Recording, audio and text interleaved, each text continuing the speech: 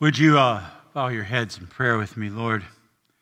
Heavenly Father, we thank you that you protect and nourish your children.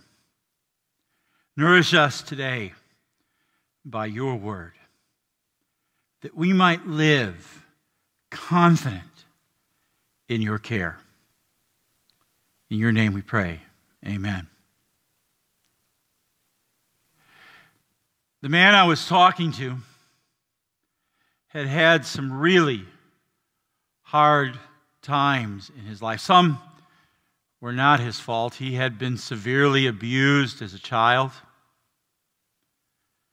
But some also were his fault. When I was talking to him, he was in trouble. And he took me that day to Luther's small catechism, to the words that Luther writes about what that first article of the Creed means. He said, Pastor says here, he defends me against all danger and guards and protects me from all evil. He said, Pastor, that's not true. I said, well, what do you mean? He says, well, it doesn't feel like he's guarding me. If God has taken care of me, if these words are true, why have there been so much hurt, so much pain in my life? Either these words are a lie, or I'm just simply someone God doesn't really care about. Now, I don't know if you've ever struggled with that.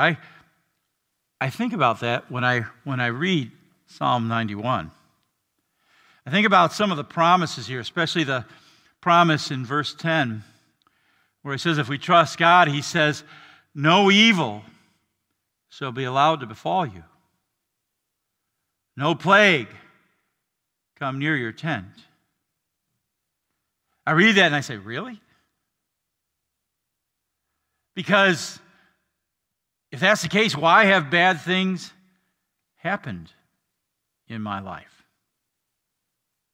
It sure feels at times, doesn't it, like maybe this COVID-19 has come near our tent.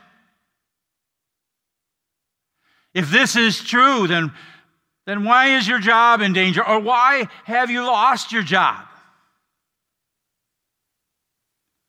You know, COVID-19 doesn't discriminate based on whether you're a Christian or not. Both Christians and non-Christians can get it. The coronavirus can kill both believers and non-believers. Every one of us has troubles in our life. Every one of us deals with disappointment. Every one of us experiences at some time or another grief or betrayal. Divorce can happen in any family. Heart disease, cancer, other ailments can afflict anyone. So is this promise true? Does God really mean this? Mean this because the topic, the title of the sermon is He's got you covered. But if that's true, why is it that bad things happen? Sometimes your fault, sometimes not your fault, but they happen to everyone. Well, folks, you need to hear this. God does not promise us a life without trouble. In fact, Jesus told his disciples in John chapter 16, verse 33, he said, in the world you will have tribulation. Or think about the words of God in Isaiah 43. He says, when you pass through listen to him carefully. These are comforting words, but I want you to hear it. When you pass through the waters, I will be with you, and through the rivers, they shall not overwhelm you. When you walk through the fire, you shall not be burned. Now, I want you to notice it doesn't say, if you pass through the waters. It doesn't say, if you walk through the fires. It says, when. Every one of us walks through the fires of life. Or listen to the words of our Lord in in Matthew chapter 7 at the end of the Sermon on the Mount. It says, Jesus said, everyone who hears these words of mine and does them will be like a wise man who built his house on the rock. And the rain fell, and the floods came, and the winds blew and beat on that house, but it did not fall because it had its foundation on the rock. And everyone who hears these words of mine and does not do them will be like a foolish man who built his house on the sand. And the rain fell, and the floods came, and the winds blew and beat against that house, and it fell. And great was the fall of it. Did you notice, folks, that it doesn't matter whether it's the house on the rock or the house on the sand? Both houses go through the storm. Difficult times are a part of living in a sinful world. And like I said, sometimes they're our fault, sometimes they're not our fault, but they're part of life in a sinful world. See, what God is promising is the only way to weather those storms eternally is with Him. Let's go back through those passages we've been looking at. Everyone who hears these words of mine, right? Look what it says. He says, when the rain came, go back a passage here. When the rains, right? When the rain fell and the floods came and the winds blew and beat against that house, it didn't fall. Why? Because it had been founded on the rock. God invites us. That's what makes the difference. God invites us to build our lives on the foundation of the rock. Or look at this passage again from Isaiah. What does it say? When you pass through the rivers, when you walk through the fire, you're not going to be burned. Why? Because I will be with you. I have all sorts of people who repeat to me the very things we heard in that song in the middle of our readings today. Where would I be now if you left me? People say to me, Pastor, I don't know how anybody survives a difficult, hard time in life apart from faith in God. What would I do without Him? You know, I only quoted a little bit of John 16. I want you to hear the whole verse from John chapter 16. I have said these things to you, this is Jesus speaking, that in me you may have peace. In the world, that's the part I quoted, in the world you will have tribulation, but take heart, I have overcome the world. See, I know that grief, sickness, loss of a job, this pandemic, being isolated at home is hard, especially for you of going through economic difficulty, especially for you who are isolated and don't have anybody in your home with you. This is a lonely time. But what has God promised? What has Jesus said? He said, I will never leave you. He said, I'll be with you. I have overcome. This is Good Shepherd Sunday. It's one of my favorite Sundays of the year. And I just love the 10th chapter of the Gospel of John. And I especially love this verse 28, and these words where Jesus says, no one can snatch them. No one can snatch you out of my hand. He's got you covered. Now, in Psalm 91, God uses some very vivid pictures to show us what that means, that He's got us covered. And the first picture shows us that God defends you. And I love these words here in Psalm 91, right? He says, He will cover you with His pinions, and under His wings you will find refuge. And, you know, a pinion, that's the extended part of a bird's wings. The part, and you see it in the picture there, the part that the bird uses to gather around and protect its young. Well, I found a story, and I want to read that story to you. It's a true story. It's in National Geographic, and I believe 1998. I just love this story. It says, after a forest fire in Yellowstone National Park, forest rangers began to assess the damage. And one ranger found a bird literally petrified in ashes, perched on the ground at the base of a tree. When he knocked over the bird with a stick, 3 tiny chicks scurried out from under their dead mother's wings. The loving mother, aware of the impending disaster, had carried her offspring to the base of the tree and had gathered them under her wings. She could have flown away, saved herself, but she refused to abandon her babies. When the blaze arrived and the heat had singed her small body, the mother remained steadfast. And because she had been willing to die, those under her small body, under her wings, would live. Isn't that exactly the picture that the psalmist gives us?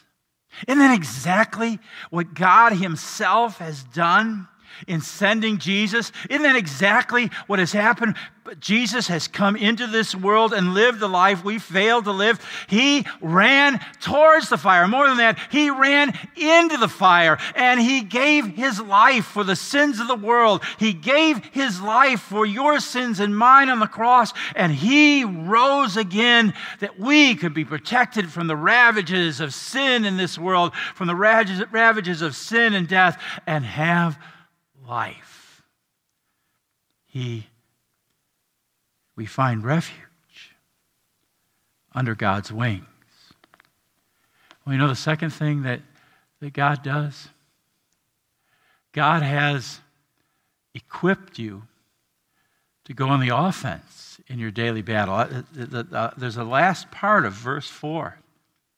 It says, His faithfulness is a shield and buckler. Now, a buckler is and you see it in the picture there, a buckler is a specific kind of shield. It's a round shield, it's small, it's sometimes held in the fist, or sometimes they would hold it on their forearms. It's not the big shield that they would carry into battle. It was really more like like today somebody might carry a concealed weapon, or somebody might have mace with them in case they were attacked one-on-one. It was a one-on-one weapon, and the way it would work is they would use the shield to ward off the blows of somebody attacking them and create an opening where they could attack back at the attacker.